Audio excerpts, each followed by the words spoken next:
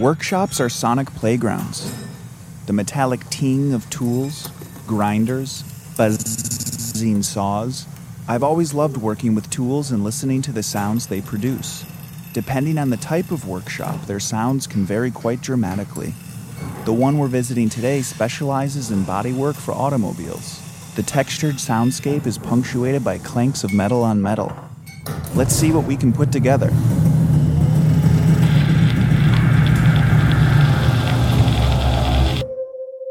Welcome to Audio from Space. Well, no, not that space. The space I'm talking about is a space like this.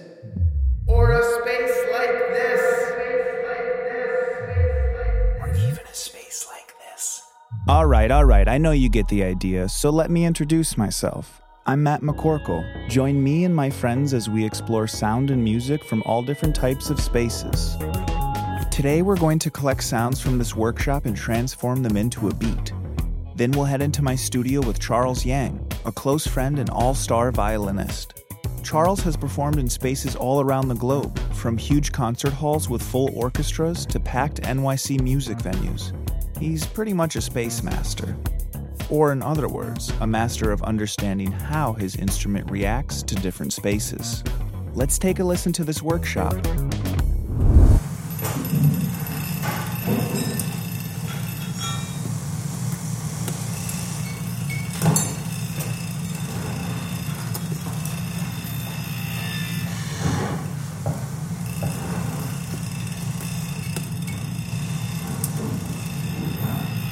There are loads of interesting sounds littered throughout this soundscape. This ratchet's tiny gears will make a great accent. This little guy will make a great accent as well. The heavy timbre of this monkey wrench will provide a nice downbeat. We can splice up the drone of this metal grinder into a wild rhythm. Yeah! The sound of this wrench tightening will be a great transition. Yes, I like this one. This tape is wild. This opening garage door will provide a nice backdrop to our beat. Some of these sounds have similar timbres, notably the metal tools. Timbre is the characteristic or quality of a musical sound or voice. It's like the color of a sound. For instance, a piano and guitar can play the same pitch and obtain the same volume but still sound very different. This difference is timbre. While our metal tools aren't all in the same pitch, nor do they have the same volume, they are all made of steel and thus have similar sound colors. We can manipulate our workshop sounds with digital audio software to compress, saturate, equalize, and maybe even pitch them into distinctive timbres. Let's go build it up. Listen closely as our sounds are introduced. Then Charles is going to process his NS Design electric violin through various sound effects to achieve different sound colors.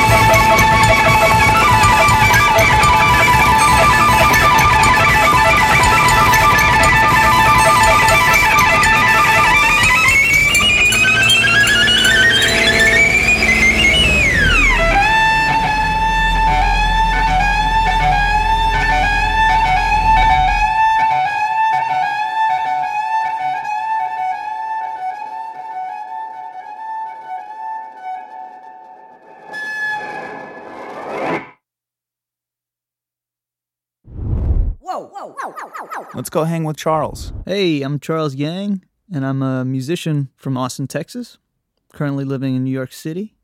My main instrument is the violin. Born and raised as a classical musician, but I'm getting into all types of genres of music because it's a never-ending video game for me, you know? I love it. Wait, how do you collect points in this video game? Wow, you see, you just keep collecting. You just keep collecting. There's no limit to your collection in this game. That's what I love about music, is that you're always a student in music. I love that analogy. Music is like playing a video game. You're just bolstering yourself up. Yeah, exactly. And sometimes you got to pay that $1 for the extra levels, you know?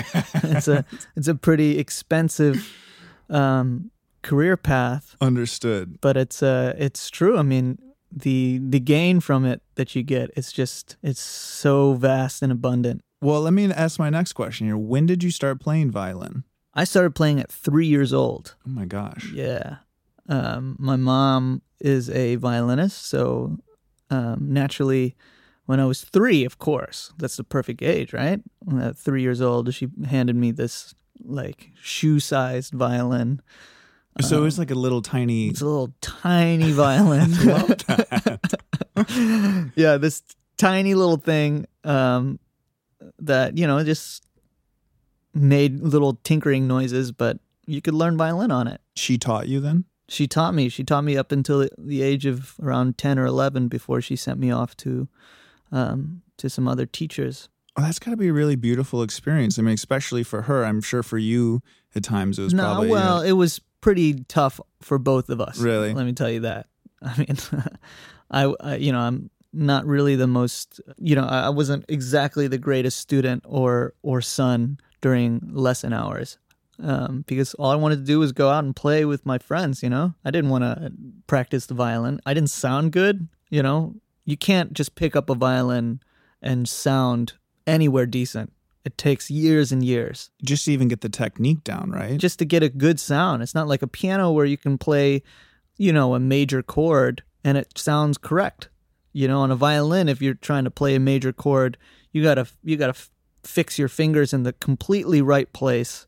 Like just a millimeter will make it sound like a different kind of chord. So, it wasn't pleasant for me, and my mom had to juggle, caring for her son, let alone her student as well. So, what is the wildest space or place you've ever performed in? Man, I've played in many, many great places. I've played concert halls, great concert halls. I've played little clubs. I've played conferences, different spaces, schools. I played school gyms, and just the span of my career has been, wherever there is a place, you can just pick up the violin and play. It's not like a piano where you have to ship it over. So the violin is very portable. I can play it wherever. But I gotta say, I played called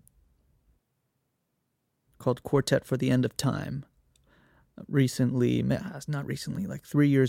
4 years ago, in Moab, Utah, in this grotto cave area where it's just this open natural space that, water had created this grotto, the space where you can only get to by boat. Wow, really? And they shipped the piano over there. They shipped about 200 people, audience members. And I played this amazing piece by Messiaen where it is about nature. It starts with nature, bird calls, and it ends with this amazing violin piano solo that just eats away at your heart. But to hear the echo, to hear the kind of reverb within this space, and just the silence when we weren't playing. Oh, I'm sure that's was beautiful. Unbelievable. You don't get that anywhere else. True. If you're in the city, even at Carnegie Hall, you have the subway under you. Oh, yeah. If you're at a club, you have patrons of the bar. That's a really interesting point. Yeah, and if you check out the piece, the first movement starts with all these bird calls. And we were doing that, and because of the nature, the only silence there was you can hear the river trickling in the background. But you can also hear these birds. They would call back during At least this was for my performance. In the actual piece, there's no birds, but the first movement is bird calls, and it's so interesting for us playing this piece to play these bird calls and then hear actual live birds. So I think the space is just as much of an importance as your instrument is. You know, your instrument, and especially with violins, violins is something you're trying to find a life partner there, and they don't come cheap. You know, violins sometimes they range from like $20 all the way until $10 million. And as a professional musician, the average violin that most people will go towards with if you call a pro, in quotations, a pro violin, ranges from $20,000 to $10 million. So to find that instrument to first connect with is very difficult. But then you have to take it into a hall to really test it out, to see if it projects within a hall. So that's the importance of finding that one fiddle or violin that you call your soulmate, because there's great violins out there that sound great in a small room, but when you take it out in a hall, in a big hall, it doesn't project. So for my case, my violin, I know it so well. I've been playing it for so many years. You know, I know how to adjust to different situations. So for example, this cave, because there was such a heavy delay slapback, you know, and where I was playing was very dry. Like under the ear, I felt like it was so dry, like, you know, there's no reverb at all. But to the audience, they're just hearing this wash of sound. Mm-hmm. So I knew how to manipulate that in a way. And you know, in concert halls too, it's true. Every concert hall is different. But actually in concert halls, you know, if you step a little too far towards the edge of the stage where the curtain usually comes in, the sound just kind of dies there. You know, there's a certain place and that's why if you go to an orchestral concert, you see them placed in a certain way where the sound actually hits many of the, you know, the acoustical spaces in that space, if that makes sense. That totally does. That's amazing insight into picking a violin. Well, it's interesting, too, because as a classical musician, as opposed to a rock musician with in-ear monitors, a rock musician can look over to monitor engineer and be like, I need a little more bass, I need less keys, and I need more kick and snare, and turn my vocal up with more reverb. Oh, yeah. With an acoustic group, if you're playing any kind of classical music, there's no adjustments within monitoring, right? If you're doing a solo with an orchestra, they're behind you the whole time. And they're, you know, in real time adjusting their monitor level. There is no monitor, right? And they're adjusting to you, right? Exactly. Or I adjust to them, you know, and that's why orchestras rehearse every week. They're pretty much adjusting to fit the sonic need of that piece, you know, because there is no, you know, you can't ask someone to turn up more bass or turn up. Totally. That's what the conductor does. He tells the bass players to either play less or play more, and or whatever instrument, and that's the beauty of it. You know, it's in real time. If you could perform in any space, where would it be? And now I have to preface, you said the thing about Moab, which is awesome. And it's you've kind of already like answered this question. I already played there. You already played it, but if you could play anywhere, where would it be? Even on the ISS station. Oh man. Yeah, see, that's that. Did I just answer your question? You kind of like, oh, I mean, that's amazing. That you know, that curiosity of what would it sound like in space where there is no sound, you know? Well, there would be audio sound from space. As long as you have a medium to which sound can travel through, you could produce sound in space. Man, you're getting my mind all like worked up. What is it? Yeah, it's interesting. Sound has to be contained in space, right? It has to have a vessel to... Sound just has to have a medium to travel through. Right. So they always say there's no sound in space because sound's not going to travel in interstellar space. Right. But if you're on a spaceship or something... Right, if you're on a spaceship with walls around you, there's sound, of course, right? But what happens when that sound gets... we never want this for any space station, but what if there's a tiny peephole into space on the ISS or any space station, and I'm playing inside the space station? Does any of that sound does that leak through that hole into space? What happens? There was a tiny little hole. Yeah, nobody would be playing. Exactly. I would not be playing. I know for a fact that I have a small opening that leaks out into my neighbor's apartment, Oh, and they hear really? it all the time. Oh, and they hear it through that little, was it a hole in the wall, hole in the floor? Or? It might be a vent. I don't know. Oh, gotcha. But they love it. It's fine. That's The good. space is way different. But to answer your question from all this physics talk right here, yeah, man, it's like stuff like that is, of course, I'll probably never get to do that. But Well, I wouldn't say never. Who knows? yeah, okay, all right, keep an eye on it. Yeah. But yeah, I would love to play in a space where I've never played before, and I'm excited for this tour because for 2 months we're only playing arenas. Wow. This tour is only arenas, so the largest number of people that I've played for was probably that CDZA event that we did, which was in Vegas? Yeah, in Vegas. I think that was about 15,000. Yeah, 15 or somewhere something in there. like yeah. that. It was. I mean, they had bikes that they would go around on. Yeah, Remember that? yeah, that was scary. It was like this. It wasn't like a concert setting either. It was just like this open room. It was just vast, a warehouse. Open, warehouse. But I'll tell you room. what, they had the fastest internet that I have ever experienced in my entire life. Well, they better. It's Google, right? Yeah. So this arena thing, I've never truly played a full show in an arena before. So this will be interesting. And it's like the minimum people in these shows is like 12,000 people. So yeah, a usual concert hall is about 3,000 people, 2 to 3,000 people. So it's gonna be a new experience for me for sure. But I'm excited. Totally. Thank you so much. I really Thank appreciate you, it. sir. This has been fun. Over the past year, I produced an album with Charles and his co-collaborator, pianist Peter Dugan. Peter is an extraordinary musical talent with a masterful knowledge of the piano. What's up? This is the voice of Peter Dugan calling. Please enjoy Home.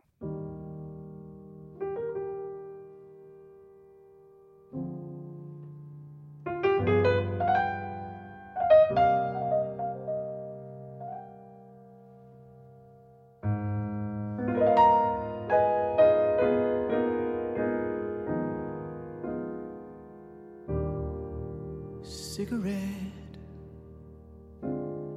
take another drag from this breath I need. Fill these blackened lungs with some sympathy. When I come home,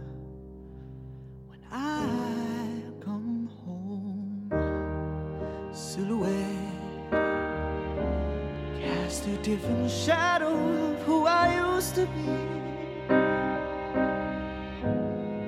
Man behind the screen is another me, but I'm coming home. Yeah, I'm coming home.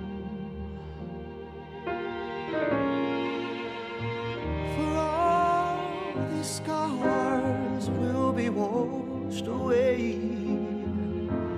Rewind the clothes back to yesterday. Hold the telephones, 'cause I'll be coming home. Sweet home, sweet home, sweet home.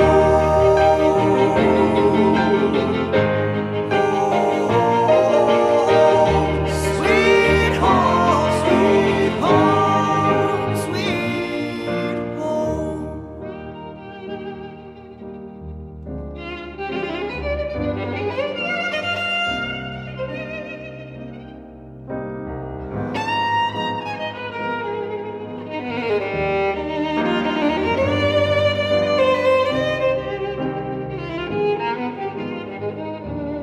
On my knees, begging towards the face of reality.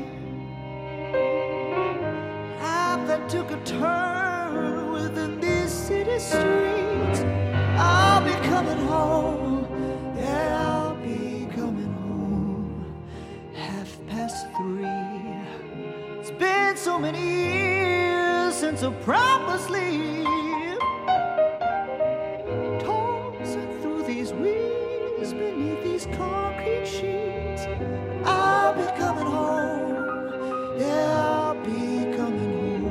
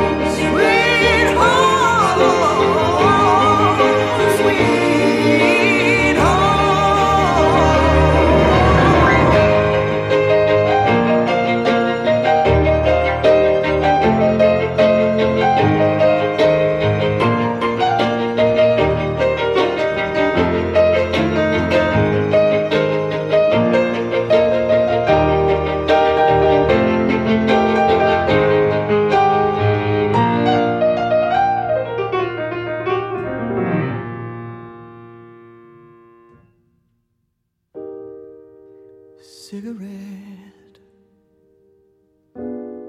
Find another flame for your elegy.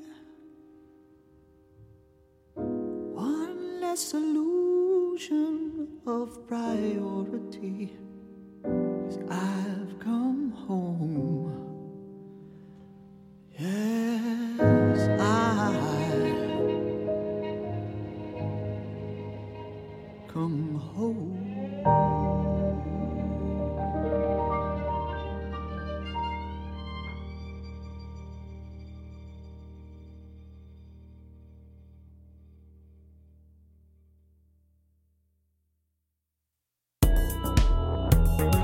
Sound and music are everywhere. Explore the sounds in this piece to create your own production. Head to audiofrom.space and download the goodie bag full of awesome sounds from this episode.